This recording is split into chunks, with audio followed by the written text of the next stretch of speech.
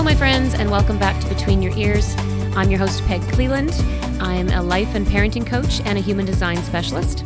And today's mindset chat is around the topic of communication, but actually it's more about miscommunication.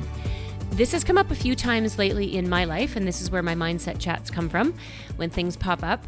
And so I really thought it was worth a conversation about how we communicate and also how our communication isn't always successful and we miscommunicate. And what came to mind when I was thinking about this, have you ever played that game, and it was maybe in your childhood, the game, I think it's called Telephone, where I remember playing it at kids' parties. One person starts a message at the beginning of the line and whispers it into the next person's ears, their friend's ears, and then they pass it on and they pass it on, just passing along the message. And then the person at the end of the line states what they heard. And it's usually just for fun, and sometimes kids do try to miscommunicate because it makes it more fun when the final message is completely different than the first statement that started out. And that's truly what can happen with miscommunication in our lives. This has come up a couple of times recently with my daughter. We have conversations all the time about, things in her life and what's going on with basketball and the team and school and the coach. And anyway, it kind of came up a few situations where it made me think, as an outsider, I said, well, does he know that some of the girls are hoping this happens or that they'd like to see this? And she said, well, I don't know. I think so. But that's a perfect example of, well, did anybody come right out and tell him? Because none of us are mind readers. And we can't assume, and I'm sure you've heard that statement, don't assume anything because you make an ass out of you and me, assume. But we can't assume that people know what we're thinking. No one can read our mind, and sometimes it's also not that we think they know what we're thinking, but we're pretty sure somebody else must have told them. But if nobody did, how are they expected to know? So miscommunication comes up all the time, and this idea of the telephone game, also reminds me a little bit of gossip, because sometimes, and I think we're probably all guilty of it at certain points in our lives, and hopefully we're more aware of it and not doing it now. I did a podcast episode on judgment, and I think sometimes gossip comes into that as well. But this idea of gossip, and it can start out even as gossip that's not negative, but it's just, you say one thing and then the next thing, and pretty soon it turns into this rumor that's not even true because it's not a clear communicated message. So I think it's worth the conversation, so I hope you stick around with me till the end, because it just might help you in certain little things. You might get a tip or two of how to become more aware of yourself in your communication style, and also if you notice there's a breakdown in communication with somebody that you work with or somebody in your family, you'll have some strategies for how to approach that. So I always like to start with definitions of a word, and the definition of communication is, well, it means the sending or receiving of information. Okay, that's the simplest idea. Sending or receiving information. That is what communication is. I saw another definition, which I think is far better, because it says the successful sharing of info, ideas, and feelings. So there's still a sender and a receiver, but now the word successful. Because communication is not communication if it's not successful. So we're going to break down a few things about this journey from sender to receiver.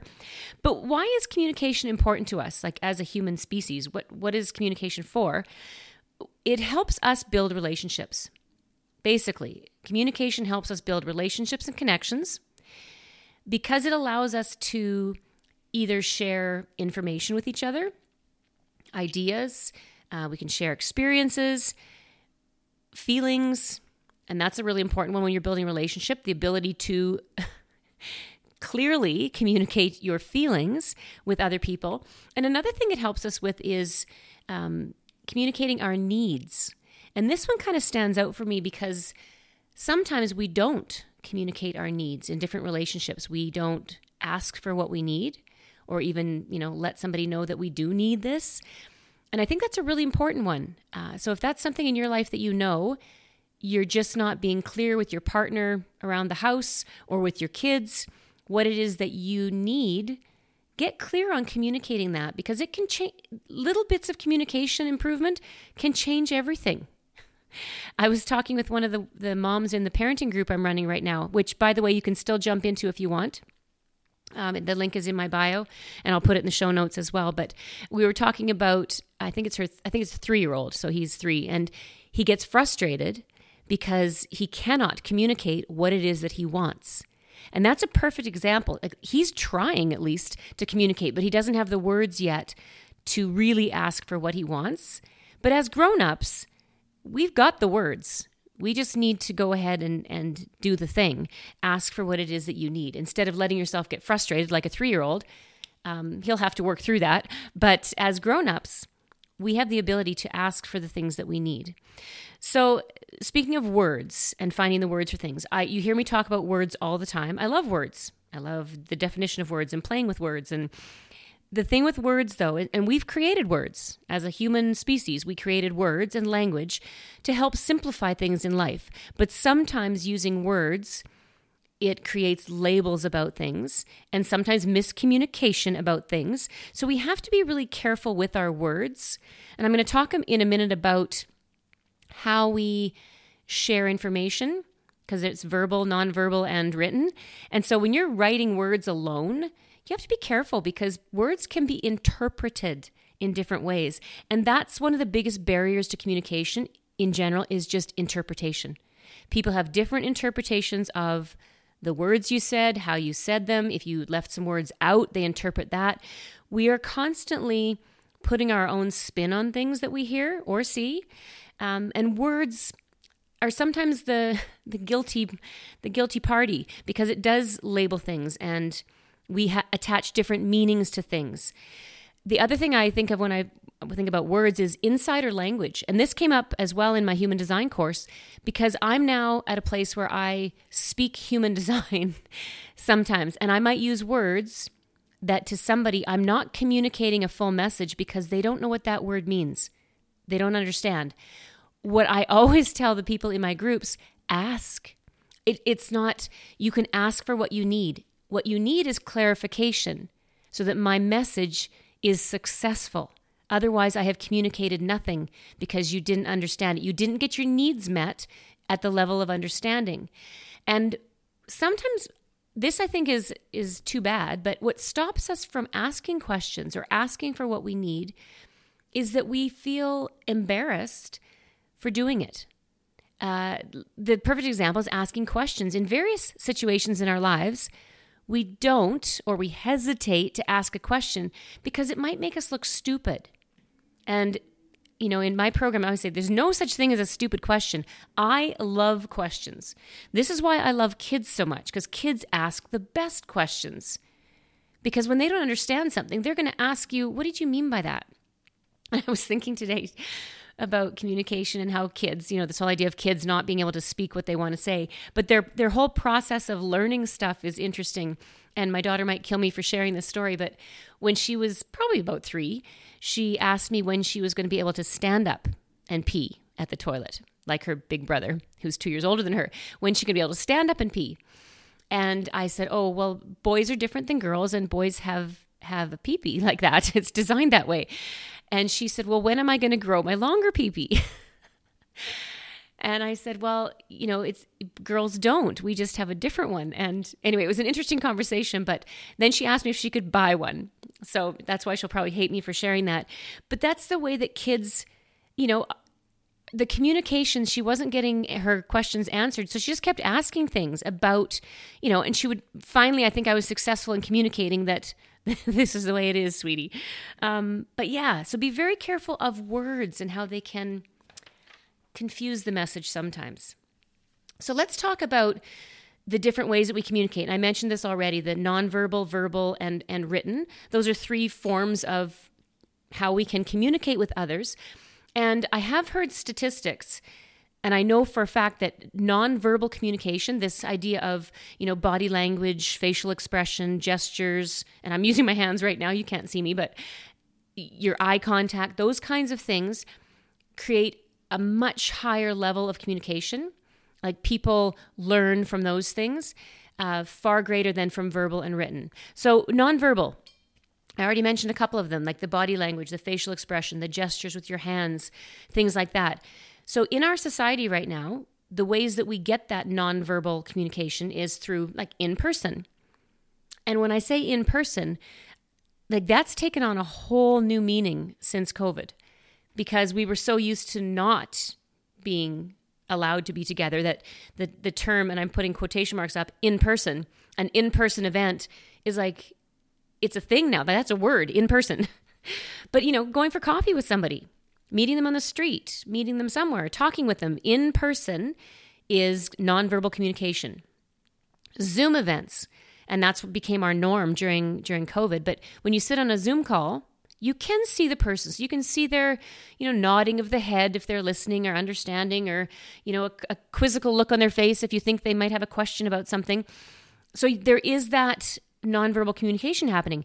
However, and I'm guilty of this too, how many of us now we've been on so many Zoom calls that sometimes we just want to participate to learn the information. We don't want to be shown, so we turn our camera off. So we have essentially cut off.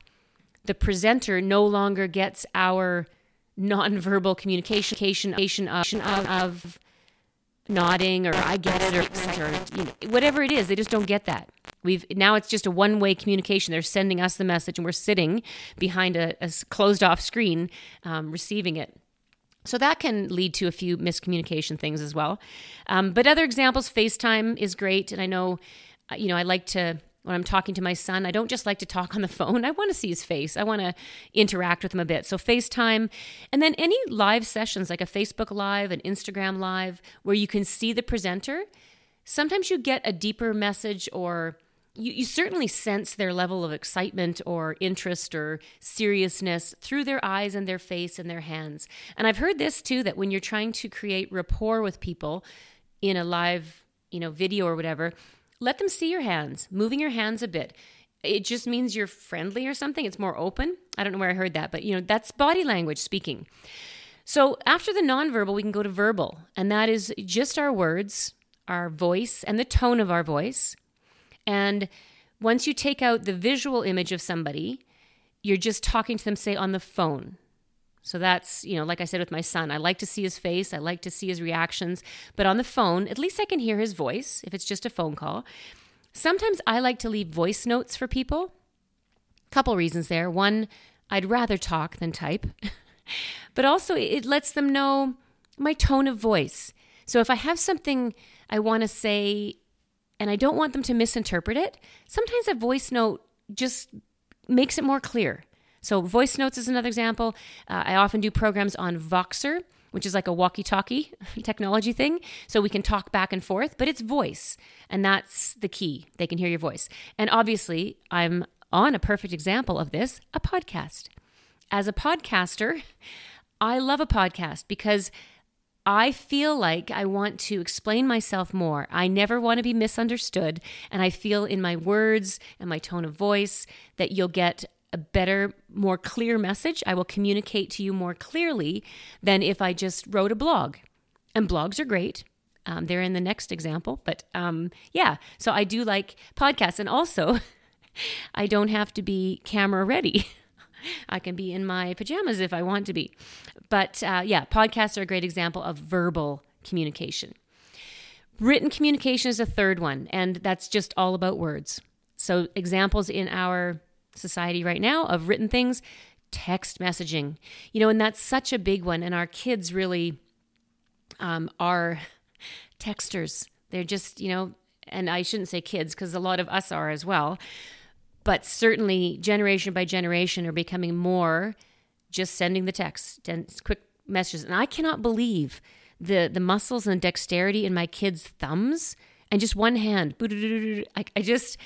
So there's definitely some evolution happening in the human body and how thumbs work, but it's crazy. So text messaging is a huge written communication tool these days.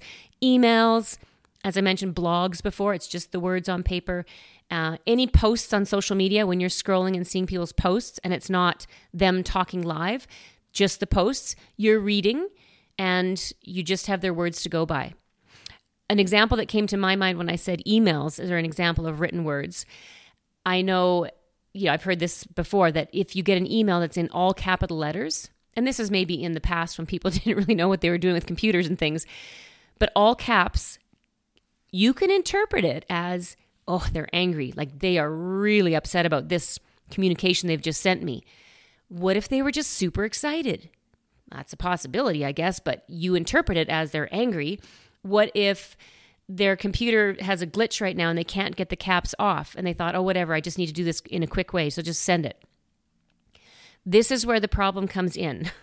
The breakdown in communication from the sender to the receiver is, and there are three parts to any communication: a sender, the message, and the receiver or the recipient of that message. So the sender is in charge of creating the message, encoding the message, sending it out. The message can be written, it can be verbal, it can be nonverbal. All those three things can be in the message. The recipient or the receiver is the one that decodes. And in order for it to be successful communication and not a miscommunication, it's what happens on the journey from sender to receiver. Just like in telephone tag or whatever that's called. From the sender of the message to the receiver at the end of the line, was it successful at every step of the way? And usually for the fun of the game, it's not.